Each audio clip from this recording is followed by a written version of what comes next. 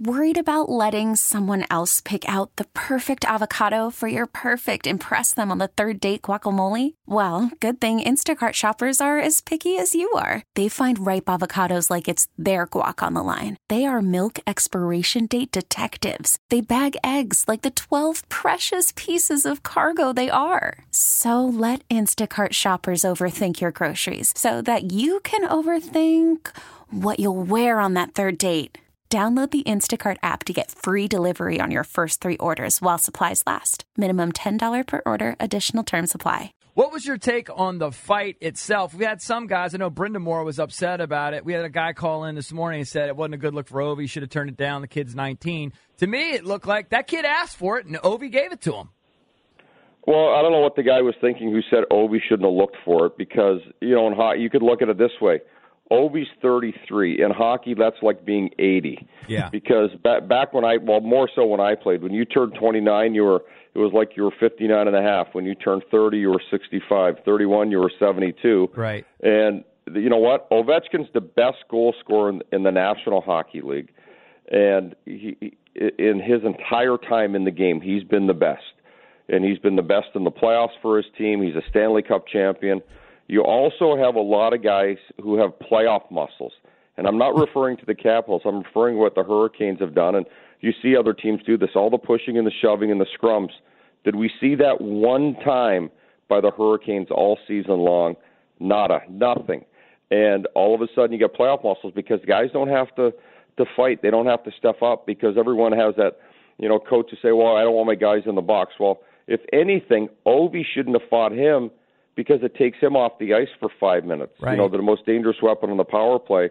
So, Ovi was probably frustrated with the amount of sticking that the guy's done. If we went back and, did the replays of every one of these games and showed how many times that kid was cross-checking after the whistle, coming in late with the hits, there's a reason the players have been going after that guy and hitting him as hard as they can. And it's the same. Some guys step up in this. I'd like to see some of the Caps young guys start to do some of the same type of thing. Alan, I love the move, too, from Ovi. As soon as the gloves were dropped, he doesn't go for the punch immediately. He goes and basically gets his mitts, like right on the back of Svechnikov's sweater, so he can basically control him and keep him in front of him. So I think that's a really savvy move for a guy who doesn't fight a lot. Obviously, Ovi's 4th fight in his career. Well, the biggest thing when you're going in there, they both, I don't know what they were both thinking, but you have to protect yourself. You have to make sure you're not getting hit. Now, if that kid knew what he was doing at all, he could have had Ovi as well because they were both just tucking their chin down and throwing as hard as they could. Ovi's a lot heavier and bigger than that guy. You can see the frames of the two players. We know that Ovi's around 240 pounds. That kid, I'm not sure where he's at in the weight class, but he's typically one of those 18, 19, 20-year-olds that doesn't have a lot of meat on the bones yet. And he got popped hard from a guy who was putting everything he had behind those punches. And, lack of technique and getting hit with a 240-pound bomb, that does not help. But you don't think by any stretch, like the guy that called in, that Ovi should have turned that down, do you? Not for the reason he said so. I think that's garbage. You know what? As a coach, I was thinking, what's Ovi doing fighting? I kept thinking he's going to break a thumb. Yeah. And then what good is he going to be? He's not going to be able to get his glove on. He's not going to be able to hold his stick. His most dangerous weapon is his asset to shoot the puck. And so taking age, excuse me, how old are you? Okay, I can't fight you. No way. Look at the kid, Brooks Orpik, took a cross-check in Tampa a couple of weeks ago. Brooks Orpik's the oldest Capitals player. He's one of the I think he may be the oldest Capitals player ever to play at his age. And you look at the kid he fought was 21, 22 years old. That guy went after Brooks as well. Brooks had it, and they dropped the gloves. I didn't hear anyone crying about the age discrepancy back then. So, arguments like that are meaningless to me. Did they do anything differently stylistically, X's and O's wise, or was this sort of inevitable? You saw this maybe happening the way the first two games, like the Caps was just sort of on the right side of it the first two games, and this was maybe coming. Well, the biggest thing is that when I talked to you guys before the series is that they play a very unique style. They never back off. They always go ahead. And you take the adrenaline rush that they must have had from playing in this empty building all season long, right? And then all of a sudden everything's going their way. The Capitals have a blip. The puck bounces off of Christian Djuce's stick, and they score a goal within 10 seconds of that off of the turnover. and they get a goal, and then the place goes next level. The guys had to be pumped. The arena was loud and warm up. The place was pretty much full. People were in the parking lot tailgating all day. This isn't like F Street. Everyone is out in the parking lot. They've got massive parking lots here, and they were revved up and juiced to go, and the players fed off of that, and they gained more momentum. And as a team on the road, you're trying to take the crowd out of it as quick as you can. And you're playing inch for inch, and the Capitals had to deal with it in Columbus last year. They had to deal with it in Tampa. Everywhere they played, they had to deal with the crowd noise, but I don't think it was ever like this. I swear it was louder than Las Vegas. They weren't piping in noise here. The fans were rabid, and their team fed off of them. And anyone that says, well, how can the fans do that? Well, I played. It helps. And especially when you've been in a barn like this. I know that no team in the NHL liked coming to Carolina because it was always empty. I'm sure they had loved this environment. Now the Caps have a game under their belt that they can get used to what's going on, and they're going to have to change things up. It's on the coaching staff to give the players a good game plan.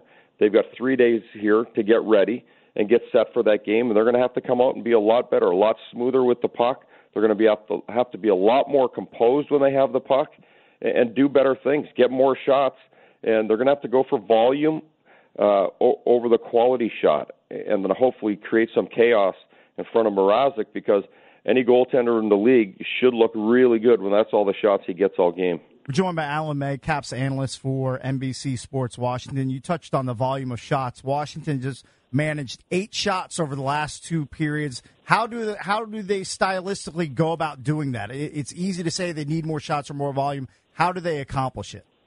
Well, they were waiting too long, and the Canes were staying in the middle of the ice. They checked from the inside out, and they figured out, get in on the forecheck, and when we can't get there, when we get over the red line, we have to stay in the middle of the ice, the area between the dots, and use our stick to check the puck. Make sure our body is always in line with the net so they can't get the puck there.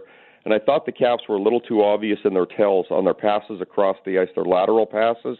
I think everything needs to be quicker and cleaner.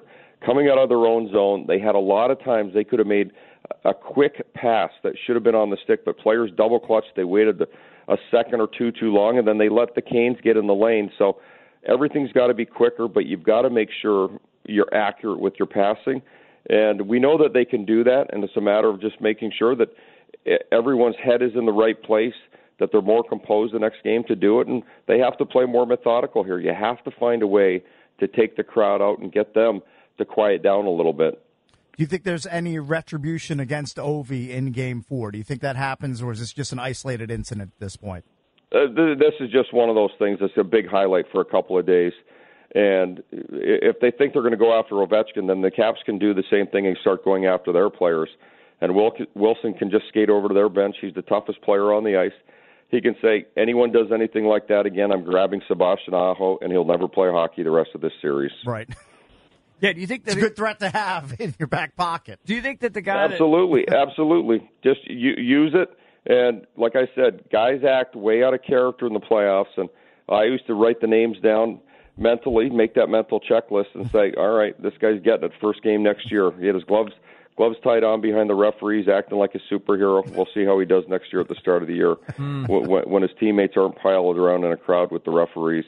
But best guess, do you think that kid that Ovi knocked out comes back Game 4? I can't see it. I think it would be very careless of the team to have him back in the lineup. He was whacked out for quite a while, and he certainly it wouldn't be in his best interest. I don't care how many concussion protocols he could test if he could, that he could pass if he could, and there's no way. You've got to err on the side of caution or something like that.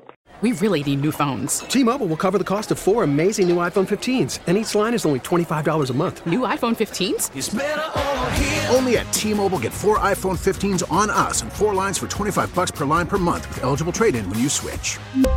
Minimum of 4 lines for $25 per line per month with autopay discount using debit or bank account. $5 more per line without autopay, plus taxes and fees. Phone fee at 24 monthly bill credits for well-qualified customers. Contact us before canceling account to continue bill credits or credit stop and balance on required finance agreement due. $35 per line connection charge applies. See T-Mobile.com.